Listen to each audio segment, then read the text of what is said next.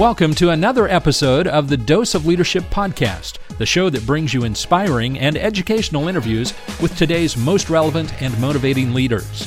Each episode is dedicated to highlight real-life leadership and influence experts who dedicate their lives to the pursuit of the truth, common sense, and courageous leadership. And now, here's your host, Richard Ryerson. Hey, welcome to the show. So happy you're tuning in. And can you believe Dose of Leadership is 5 years old? I cannot believe it. This show has been so transformational for my life. It's one of my favorite things that I do, and I'm so happy to bring these conversations to you. Great guest today, Chris Fussell. He's a partner at McChrystal Group, where he heads up the McChrystal Group Leadership Institute. He's an co-author of the 2015 New York Times bestseller Team of Teams that he wrote with General McChrystal.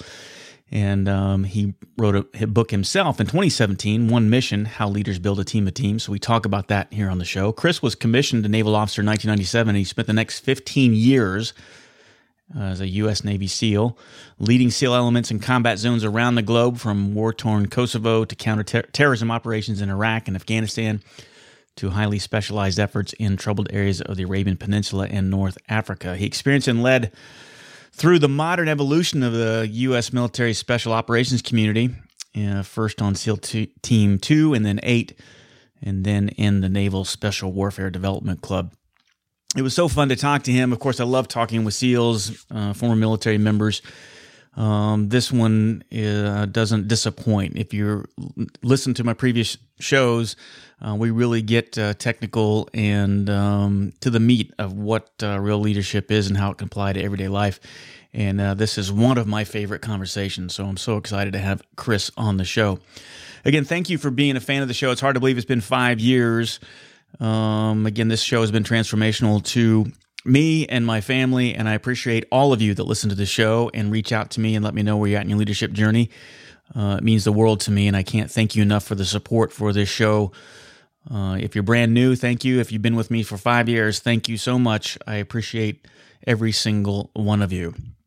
Hey, check out my Legacy Leader Blueprint course. It's going like gangbusters. I'm just signed my 15th client, taking him through my Legacy Leader Blueprint course. It's perfect for organizations who are struggling to find the time and the budget to do effective leadership training.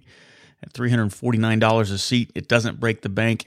And with my videos, you can watch at your leisure, and then in between each module, 4 times I'll meet with you personally, you and your team, and we'll talk about the videos and how it applies to you and your business. So check it out at doseofleadership.com and click on the Legacy Leader Blueprint menu item, and you can learn more there. And I hope to see you and your team in the next course. All right, here he is, Chris Fussell, here on Dose of Leadership. Well, Chris, what an honor to have you on the show. Welcome to Dose of Leadership. Hey, thanks for having me on. I appreciate it. Looking forward to the discussion. Yeah, I've been looking forward to it too. You know, we tried this, both of our schedules were just chaotic over the summer, and I'm finally glad, as we're closing out 2017, to finally get you on the show. I have so much to ask you and to talk to you about. You know, people have heard me talk on the show how important the Marine Corps has been to my leadership philosophy. I would imagine, obviously, your time and experience as a Navy SEAL and all the combat operations certainly has cemented your leadership philosophy today. Is that true? It is, and it's one of those things, probably like yourself. Sometimes people say, "Well, what did you learn in the SEAL teams about leadership, et cetera?" And you just can't separate it. You know, right, it's just who you are, right? You're brought up in that. Most of us join the military at a relatively young age. You're open to growth and influence, et cetera. And then it just intuitively, it just becomes who you are in that. So separating the lessons from the community is really difficult. It's just ingrained in your DNA at a certain point. Yeah, it becomes, I know exactly what you mean. And that's why I think my frustration, my 16 years in the corporate arena, is trying to get people to understand that, you know, the culture, I mean, you already have a culture, whether you like it or not, but how you have that automatic culture where it's decentralized and the decision-making is pushed to the lowest level. To me, it seemed like common sense, but I've been bucking it for 16, 17 years. Why is it so difficult, do you think, in the corporate arena? It's a great question. Well, I think one of the unique advantages that military has is, and just through the default of the structure, the old adage from the Marine Corps: if there's two Marines in a room, one's in charge and accountable, right? So from day one, your most junior level. I mean, I was commissioned through Officer Candidate School right out of college. I had been a team captain on a wrestling team, and that was sort of the extent of my leadership. Right. And then you're in charge of 4 people, and then 8 people, and then you're going through SEAL training, and you're in charge of a boat crew, and then you're in charge of, just throughout your career, you are accountable to getting something done with others. And I think at that age, at 23, 24 years old, I couldn't have framed it in any sort of theory of the case around leadership. It was just what you were expected to do. And the feedback loop was pretty quick. If you weren't successful in training, if your squad was always late, all these sort of immediate feedback things that really did matter. That's a unique advantage. So I often tell people in the corporate arena, a general officer that takes over thousands of troops, tens of thousands of troops, et cetera, it's an intense moment, but they're often not daunted by it, because before that they were in charge of 30,000, and before that they were in charge of 6,000, and they've just had the advantage of always being in a leadership position. And a lot of time in the corporate environment, there's too much emphasis, and this is no one's fault. It's just the way structures have been built historically. Right. Their excellence is what really matters. Am I a good salesperson? Am I a good engineer? Am I a good X? And then suddenly, mid-career, you're in charge of 400 other engineers, or you're in charge of the West Coast sales. That's a big leap. That is. That's a great perspective too. You're absolutely right. We put so much emphasis on the talent, or what, something that got us to the table was we were good at some technical or tactical element of our job, right? And I think when we get that leadership role, we think, well, that's what got us to the game. I'm just going to continue to do that, but it's a whole different skill set. And you're absolutely right. It's like, and I never looked at it in that way, because from day one, you're just ingrained in this culture of leadership, and you're taught to take care of others. It's not about you. If Private Schmuckatelli doesn't bring his sleeping bag to the field, I'm the one that goes without, not him, and it just becomes ingrained from day one. And you're right. It's this emphasis on being the best salesperson, the best accountant, the best pilot, whatever it is. And just because you're a great pilot doesn't mean you're going to be a good chief pilot. Yeah. No, that's exactly right. Yeah. And it's also too looking, and I've kind of badmouthed the Industrial Revolution and the Frederick Winslow Taylor's link of or way of scientific management theory, but it was actually kind of a necessary progression for our economy. But I think that creation of the kind of Industrial Revolution, creation of silos, all that stuff is still with us. And I think that's where we butt heads with it, right? I mean, I think that's what I've noticed anyway when I've worked in the civilian community. It's like I'm constantly trying to break silos down, but those silos were kind of necessary 120 years ago. I don't know. What are your thoughts?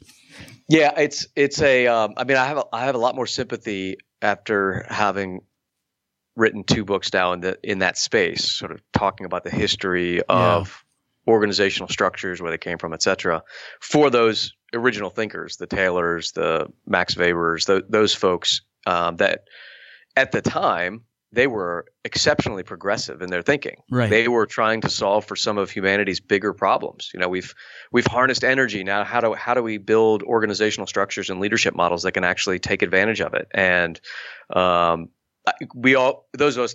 all of us really in today's age grew up inside of some sort of bureaucracy. If you're in a big organization, we love to point to the evils of it because it doesn't align very well as a standalone system with the way the world actually runs now. But I'll be the first to tell people, look, if you like, antibiotics, then thank bureaucracy. If you like the fact that stoplights work and we don't run into each other at intersections, thank bureaucracy. Like, these things really do work well in certain ways. And so the breaking down silos sort of commentary is, I like to frame that as, let's connect silos. Silos serve some sort of purpose towards a more knowable end state. So I don't want to get rid of my R&D vertical. I don't want to get rid of my sales vertical, but I do want to connect those 2 silos. I want to connect my sales, front edge thinkers and doers on the ground with my R&D long-term visionaries. I don't want to create some scrum where they're all connected all the time, because that just could be potentially madness. Right. I want them to do their what they're experts at and be connected and thinking solving complex problems that exist in the gap between those two verticals. And that's the hybrid structure that we try to talk through in One Mission. Yeah, and there's some value in having that. I hear what you're saying. There's some value in having that having that identity with that silo. I am part of this R&D team. There's something to be said about that connection with that kind of small team of a large organization, right? But the challenge, it becomes a communication problem, right? I mean, almost all of these things stem from how do you effectively communicate without it turning into madness, as you said, right? Right. And how do you flatten an organization without losing the identity of the individual tiger teams, if you will, right? Yeah, and I think some of it is just it is creating the awareness of the value of both of those ways of thinking. Yeah. If we all understand that it's easy to say on paper, like the value of your long-term logistics planners versus the high-speed dynamic change of your sales teams, et cetera.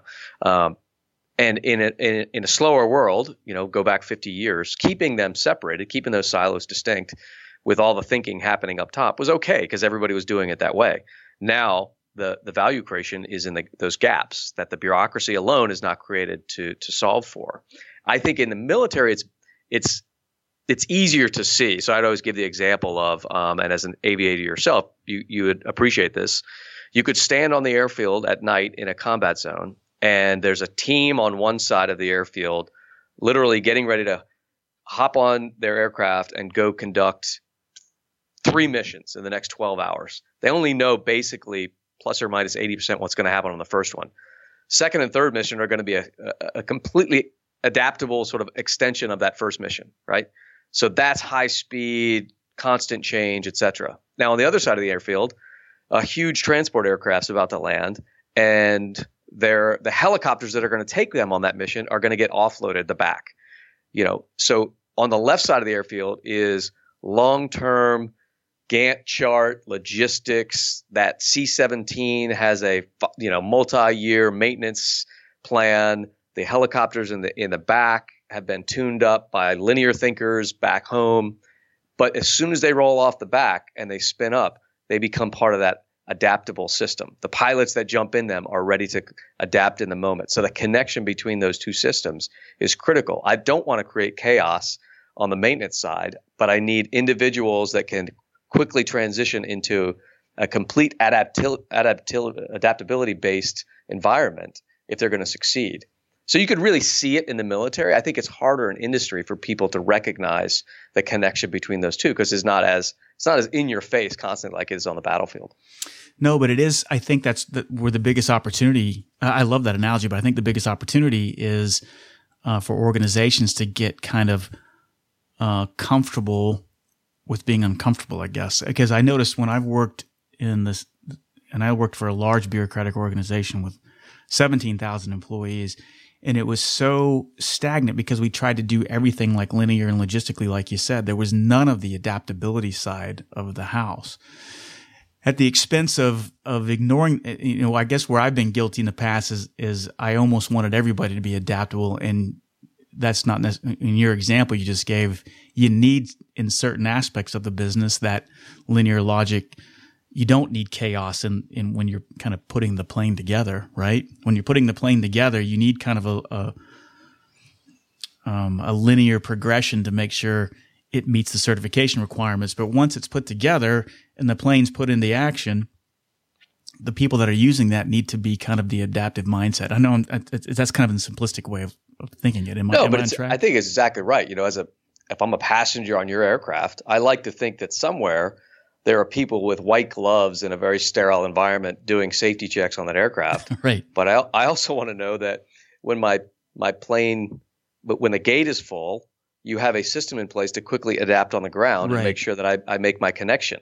So it's the connectivity of those two sorts of systems. What we in the development of leadership behaviors inside of our team here at the McChrystal Group, we have a whole research element that's focused on that. And they talked a lot about the tolerance of tension as a key leadership behavior in today's environment, where those that can develop not an ability to solve for, but an ability to recognize and deal with the natural tension that occurs between those two systems can be very successful. If the only thing you want to do is move fast and change plans, and if you always think you're a tactical SEAL platoon element right. leader, well, that's fine as long as you're only in that world. Right. If you only want to look at the world through sort of linear, long-term Gantt chart methodology, well, then that's going to get you in trouble. Right. If you exist in the space between, there's natural tension, but it's no longer a nice to have. And this is all sort of anti-fragility thinking, et cetera, how traditional bureaucracies are, top down, exceptionally stable and strong. Left to right, if they shake, they're fragile. Right. And the complex problems shake bureaucracy, and they can crumble under their own weight. So it's that tension between the different verticals and the connectivity that leaders have to drive. That's the new challenge. Yeah, and getting comfortable with that tension, recognizing it for what it is, and then being comfortable with it, right? I mean, that's a part of the natural progression of being in this space, right? Exactly. And this is the challenge our generation in particular faces, because we're moving in this direction whether we like it or not, as right. collectively around the world. It's being driven by the information age, right? That's why these new problems exist in the gaps, the connectivity that's at everyone's fingertips, essentially. And we see that just attacking every big system. Obviously, it attacked us literally on the battlefield. It's attacking political systems. It's attacking economic structures, big business, et cetera. So that's what we have to solve for as a generation of leaders is there's nothing in the old playbook. And again, this is an attack on the Taylors of the world, that they didn't have to think of leader development outside of the top down, bottom up vertical structures. Right. And so the onus is now on us to develop a new methodology for training ourselves as leaders to exist both in that top down, bottom up world, which is powerful, and connecting across boundaries from a very early age. Normally, you didn't have to do that until you were in the C-suite. Then or in the military until you were a general officer. That's why it's called a general officer, because you become a generalist for the whole service, right? Right. And so you put away your Ranger beret and you put on the beret of the big military. Now you have to be that generalist thinker as a tactical unit commander if you're going to understand the nuances of how diplomacy works, of how different intelligence agencies see the fight, of how the tribal leaders on the ground experience the fight from their side. So you have to be a much more T-shaped leader from an earlier age, and we have to solve for that. Yeah, and it's like what I'm picturing in my mind is that we have to be good leaders at every level, and particularly the higher you get up in the chain, is that your job becomes more and more about maniacally communicating situation awareness in the big picture. It's like that almost becomes your full-time job, because for the connectivity to work, that's what you have to focus on. And the more that you paint that big picture, the more decentralized decisions, the more autonomy that you can grant throughout the organization. Whereas when you're looking at an industrial model from 120 years ago, like Winslow Taylor was saying, it's like, it's our job to separate the leaders from the workers, the doers, and it's our job to come up with to find the perfect way. Well, now it's flipped on its head, and you're saying, I don't know the perfect way, but I'm just going to try to communicate with you essentially what we're trying to accomplish and why in this ever constant changing dynamic environment. Is that right? Does that make sense what I said? It does. And again, like, no evil people in this. Yeah, like no, to say, it's not bureaucracy. That's right. We invented bureaucracy to keep the world from falling apart, right? Destroying itself, right? And it worked really well. Not always perfect, but I would argue things would have been a lot worse for the last 150 years had we not had systems like that in place. Now there are new dynamics, much like the Taylors of the world, that we're solving for just the realities of the industrial transition. We've harnessed all this power. We can create things. How do we make it stable?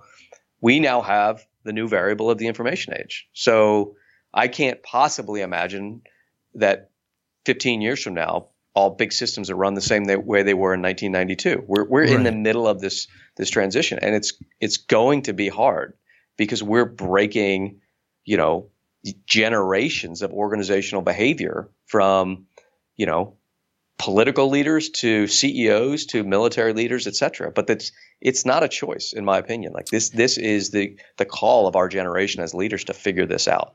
Yeah, and I think it's important to point out too that the military has by necessity. I think going through the last 16, 18, 17 years in Iraq and Afghanistan has brought a lot of that to the forefront. The Marine Corps did it a lot of times on smaller levels out of necessity because of their, 60 days. Insert me someplace for 60 days. Obviously, you understood it from a SEAL team perspective, insert me somewhere where decentralized decision-making was the rule of the day. But I think if I understand correctly, your experience or what we've experienced in Iraq and Afghanistan over the last decade and a half, really brought this to the forefront, right? Because we were dealing with such small individual, chaotic environments on the other side.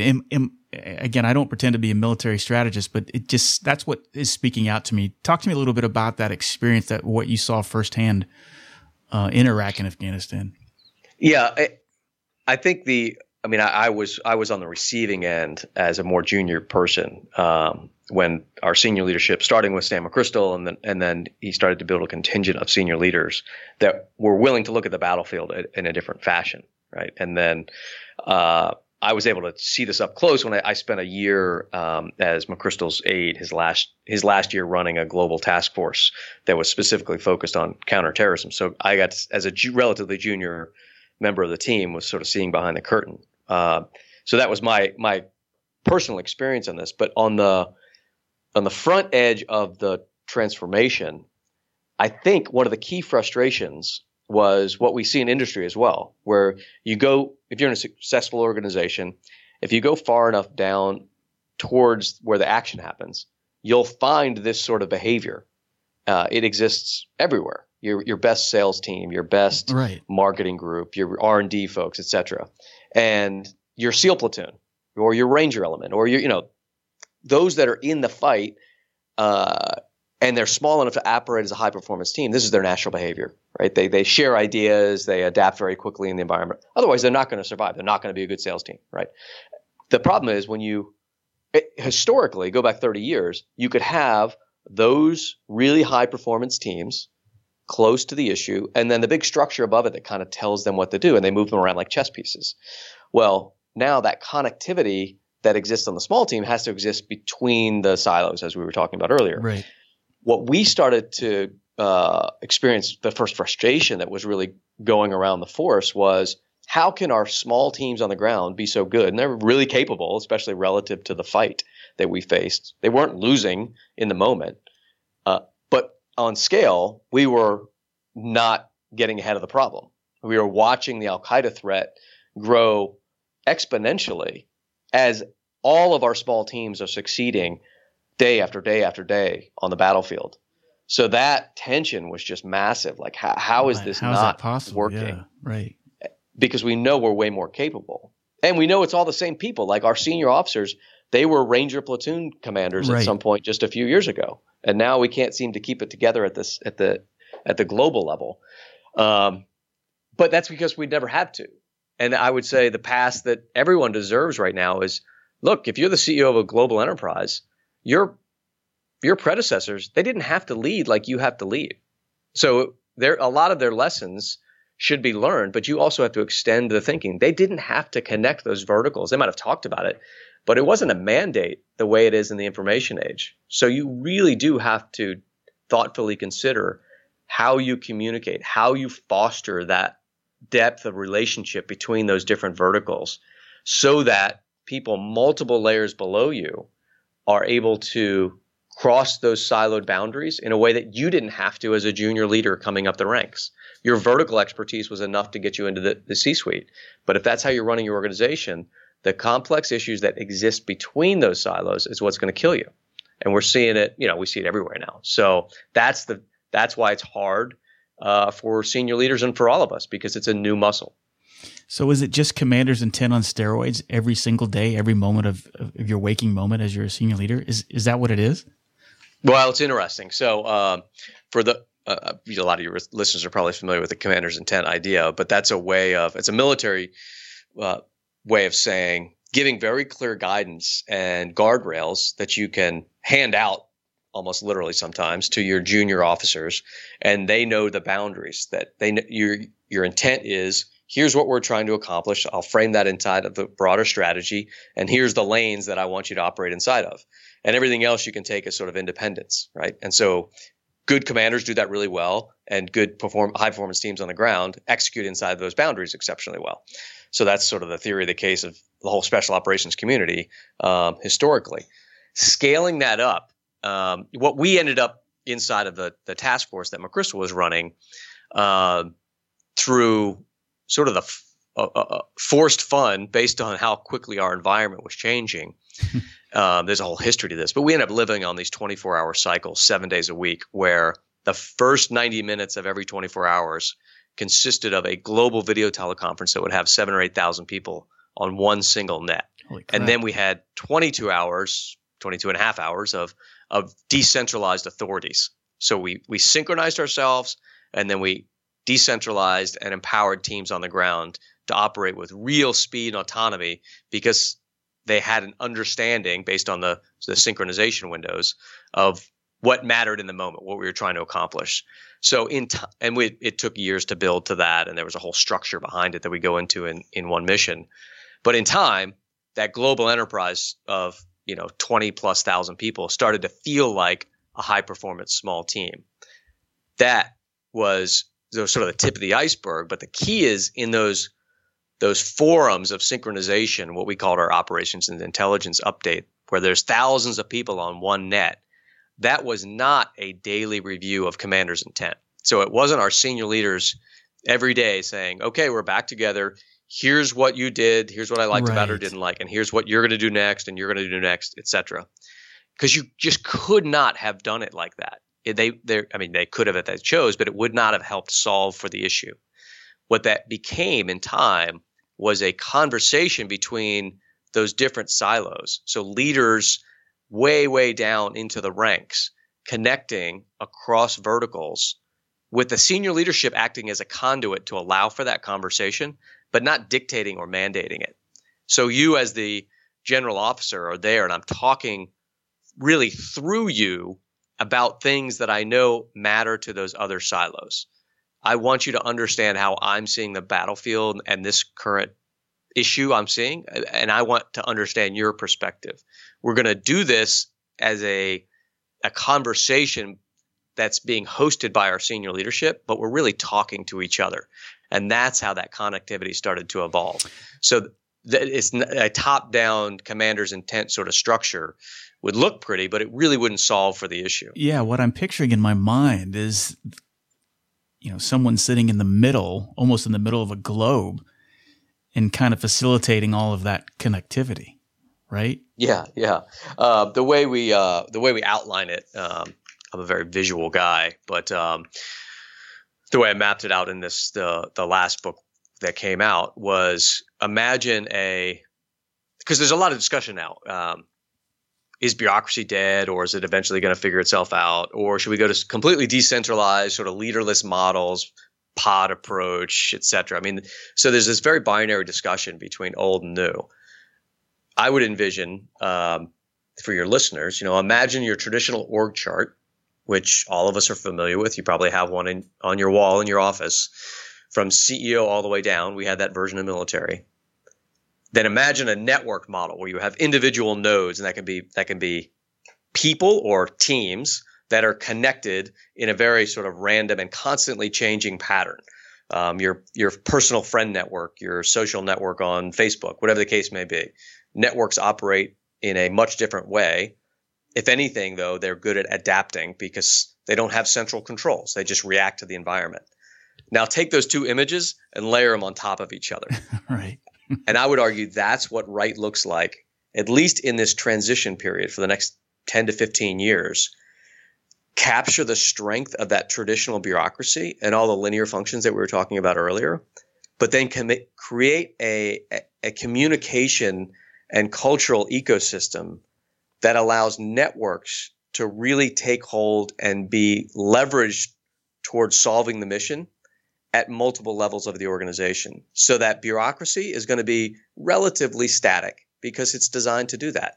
Right. The network will be changing if you get the communication structure right. The networks inside of that will change faster than your problems. Right.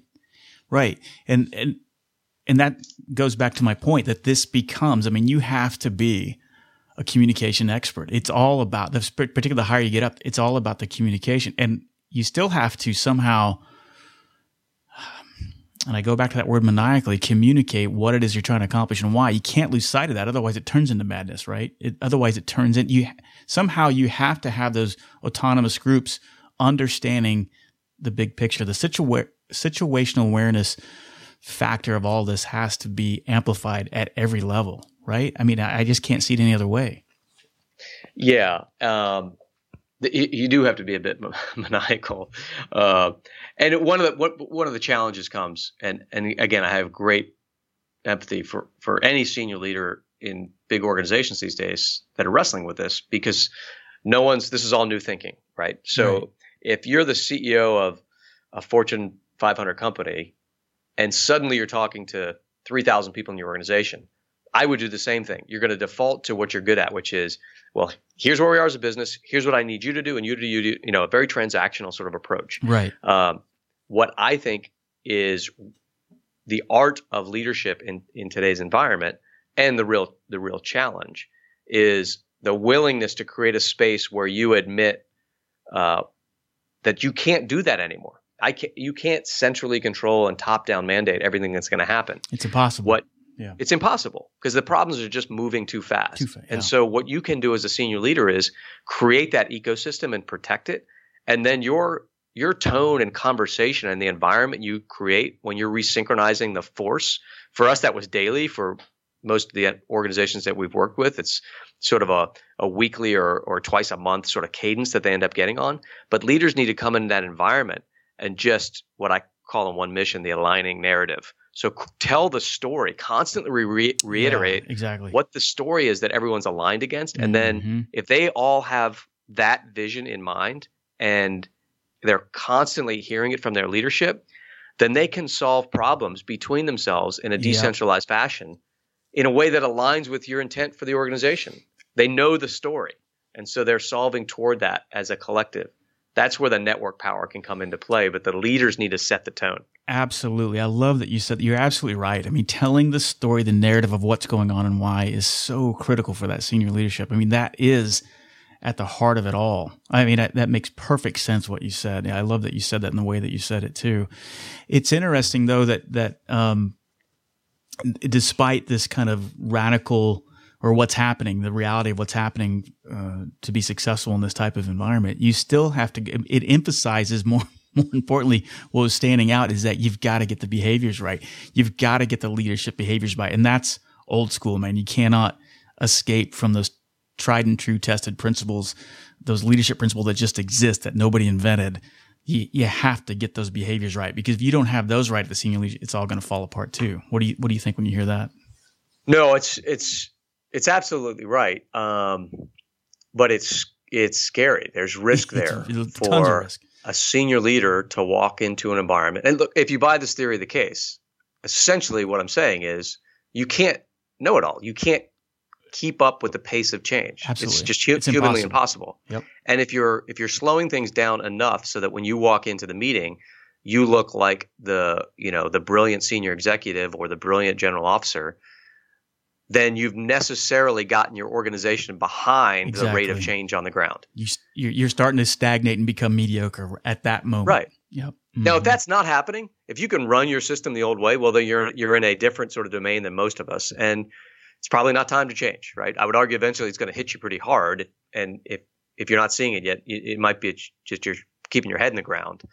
But most of us, the vast majority, are in that other space. And so the risk for a senior leadership comes at a very deep and personal level, which is I need to have the willingness to walk in and say, here's what I'm accountable for and know, And I have this pretty wired as a senior leadership. And a lot of that's going to be inside of that traditional bureaucratic model.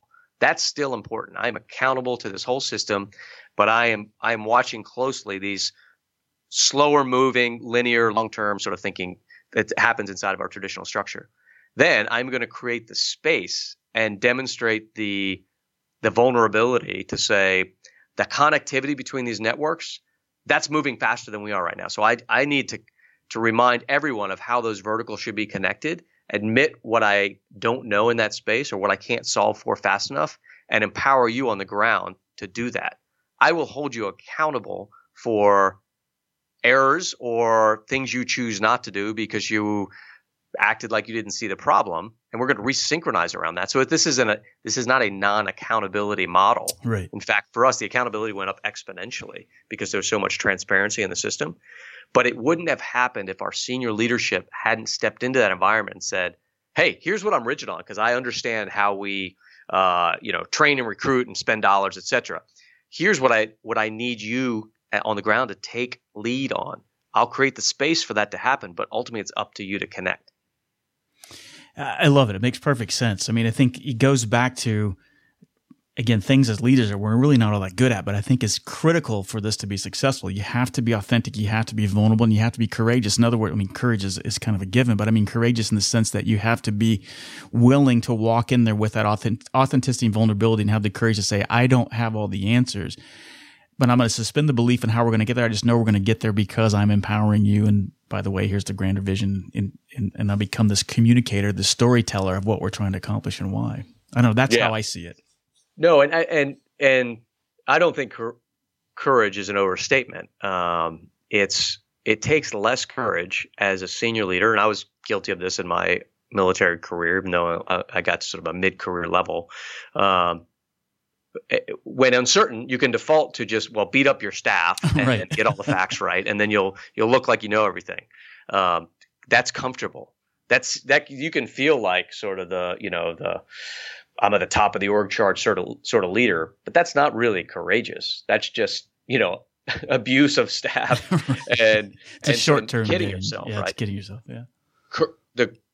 I've told this story before, but one of the moments early in my career, that always sticks with me, and I remember seeing this and having a personal epiphany on what was happening at the leadership level was, as an aviator, you'd appreciate this. So one of the assets that we were hyper aware of its positioning on the battlefield was our rotary wing lift, our helicopters, because you couldn't go do missions if you didn't have helicopters, right? And that was a finite resource. There were more operators than there was lift. And so even as a junior officer, I could have told you where, literally down to the LZ it was on, where every one of our helicopter was in two different theaters, because you're always fighting for those. And so in one of these global syncs, one day I remember watching McChrystal someone mentioned a shifting helicopter from A to B, and he asked, well, how many helicopters are in theater right now? And I remember thinking, how does he not know? Everybody knows that. That's like first thing I look at in the morning because it dictates my next 24 hours. And then I paused and thought, oh my God, like we've just seen a whole new type of leadership. He's willing to tell thousands of people, hey, I'm thinking about more important things than where the helicopters are. And watch, I'll ask the question, I'll get the answer, and we'll solve this issue in 2 seconds. Now, on the inverse, he could have had a 30-minute pre-brief every single day to make it look like he's a genius when it comes to assets. But what he's not doing at that time is thinking up and out, talking with other global leaders and making sure that we're actually winning the war. So he was willing to show, hey, I'm not smart right now about where the helicopters are. Somebody give me that answer. And it was just a perfect demonstration of the type of exposure senior leaders need to be willing to accept and say, look, that's not my job. And I'm not going to delay us by trying to get smart. I'm going to solve it right now. And I expect you, every layer of this organization, to demonstrate the same vulnerability to the folks underneath them. That's a great observation, a subtle one, but very that's a great story. I mean, what a subtle but very powerful demonstration of vulnerability. Because I think when we get in those roles, you're absolutely right. I think where I've seen a lot of senior leaders struggle, and I know I've done this time and time again in my leadership roles, where I felt like I had to have all the answers, and that people would look at as a weakness if I didn't, when the exact opposite actually happens. When you stand there confidently in an composed manner saying, I don't know the answer to this, there's a lot of good can come out of that. I mean, that's why I like that sort of hybrid structure between bureaucracy and network. When those two are combined, there's always a gray area in here. Sure. But what I just said it's not a pass to say, hey, the new model of leadership is I tell a bunch of stories and then I kind of don't know anything, right? Everybody go solve for it, right? That's silly and dangerous, right? So if you're observing a senior leader, if they're saying, I don't know answers inside of that bureaucratic, more static structure, well, then that's a gap you need to fill, right? If you don't understand how your budget cycle works or how your sales contracts are structured or things that don't change that fast, like, you should know that. Like you're senior enough in the organization. But should you know the realist raw time data that's impacting that sales? No, you can ask open-ended questions there. You can learn in the moment, but most importantly, you want to connect people that can solve for that issue. So it's not a pass to just say, just be big and charismatic and let everything else fall out. Right. But looking at it through that dual hybrid structure gives, I think, a roadmap to say, okay, here are the things I need to be really tight on, and here's where I need to create that space for others to get engaged. Yeah, it's kind of like in the aviation community. It's like the difference between or really effective aircraft commanders. I mean, it's a given that I'm technically and tactically proficient in my weapon system, right? I mean, but if somebody asks me, what voltage, controls the J valve in the left fuel tank, I mean, I don't know. I don't care because I can't control it from here, but I can find somebody that can give me that answer, right? And I think it's wasted time, energy, and space if I did know that. That's kind of nice to know stuff and kind of shows you how smart you are. But really, to your point, I mean, I'm going to know, how to fly this airplane in every condition. If I lose an engine, it's engine on fire. That's a given, right? You should expect that from me. But yeah, but if you botch a landing, it doesn't make it okay that you own up to it and you're very vulnerable about screwing up the landing. Right? That's your job. Like you need to be good at that. Yeah, I can't make fatal mistakes, right? It's like, well, I ran out of gas because I was spending my time telling the big picture what we're trying to do to my co-pilot. You know what I mean? Yeah, you got to know your job. But saying my bad in that situation doesn't make it okay. Right, exactly. I love this stuff, man. I could geek out on this all day. This has been a totally geeky conversation for me, but I'm fascinated by this. I could talk to you for two to 3 hours on this. Talk about the books. I mean, talk about a little bit about McChrystal Group as we're wrapping up here. I mean, what are the exciting things that you're working on? Who are the exciting people you're working with? What's next with you in the McChrystal Group? Yeah, so the group's been a lot of fun. I left the service in 2012 after about 15 years of active duty. I had gotten to know Stan McChrystal very well when I worked for him. We just kept in touch over the years. So the McChrystal Group, he'd established it about a year prior, was just getting off the ground. I came over in the summer of 12. There were maybe 15 people in the building, and we've now grown steadily over the years. We probably have 85 folks or so. A mixed, really fun group of folks. From about half are former military or government service of some vein. The other half just brilliant folks from out of industry, young hires out of schools. So we blend this really eclectic mix of folks that are very thoughtful and interested in this sort of stuff. We work. Most of our work is small teams that are heavily embedded inside of big organizations for, years, 12 months, 18 months, 36 months, helping them go through a similar transformation. The other part of our organization is our Leadership Institute that does a lot of the leader training and development that embeds inside of those projects. So when you can get those two things moving in tandem, you can really drive significant change and just lock the whole system into the DNA of the organization. And then the books, we wrote Team of Teams about almost 3 years ago now, and then One Mission came out last summer as a follow up to that. Team of Teams being sort of the big theory of the case, Yep. what the changes we went through, and then One Mission meant to be more of a guidebook almost to what works, what systems should you be thinking about changing, how the decentralization of decision making really plays out. And then Stan McChrystal is working on a third book with another SEAL who runs our Leadership Institute, a guy named Jeff Eggers, who I work closely with in the community, that will be out in the fall. And it's sort of the third in a trilogy. It's focused heavily on the leader as an individual, what behaviors have worked historically to successfully and throughout time to create leaders that are comfortable in that sort of tension between strict top-down behavior and then creating relationship-based organizations, which will be an exciting sort of wrap-up to the trilogy. Absolutely, man. With those 3 books, Team of Teams, One Mission, and with this new one coming out, it's almost like you don't need anything else in your bookshelf, it seems like, because Team of Teams has become a go-to for me. I use it a lot, even consulting with my clients, and when we talk about it. And One Mission is just as good. I'm getting through that. It's definitely going to become a go-to for me as well. So I look forward to the behavior side of it for this third one coming out. I love what you guys are doing at McChrystal Group. I'm a big fan of McChrystal. And of course, I'm a fan of you now. I'm so glad to have you in the circle. How can people reach out to you and get more connected with you and the McChrystal Group?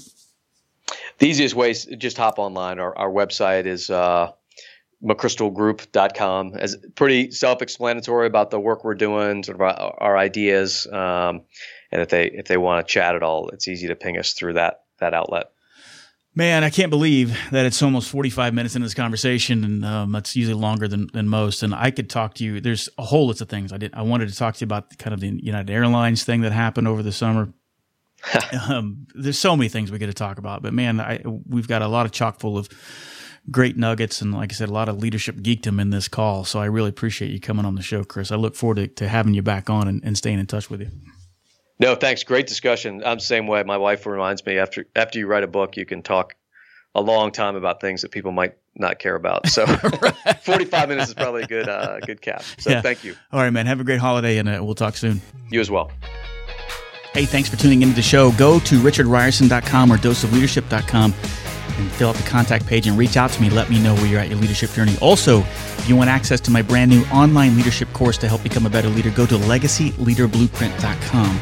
Fill out your email and you gain access to a free 12-minute video that will reveal the top secrets of leadership and also show you how you can gain exclusive access to my online leadership course. That's legacyleaderblueprint.com. Hope to see you on the inside. Thanks for tuning into the show.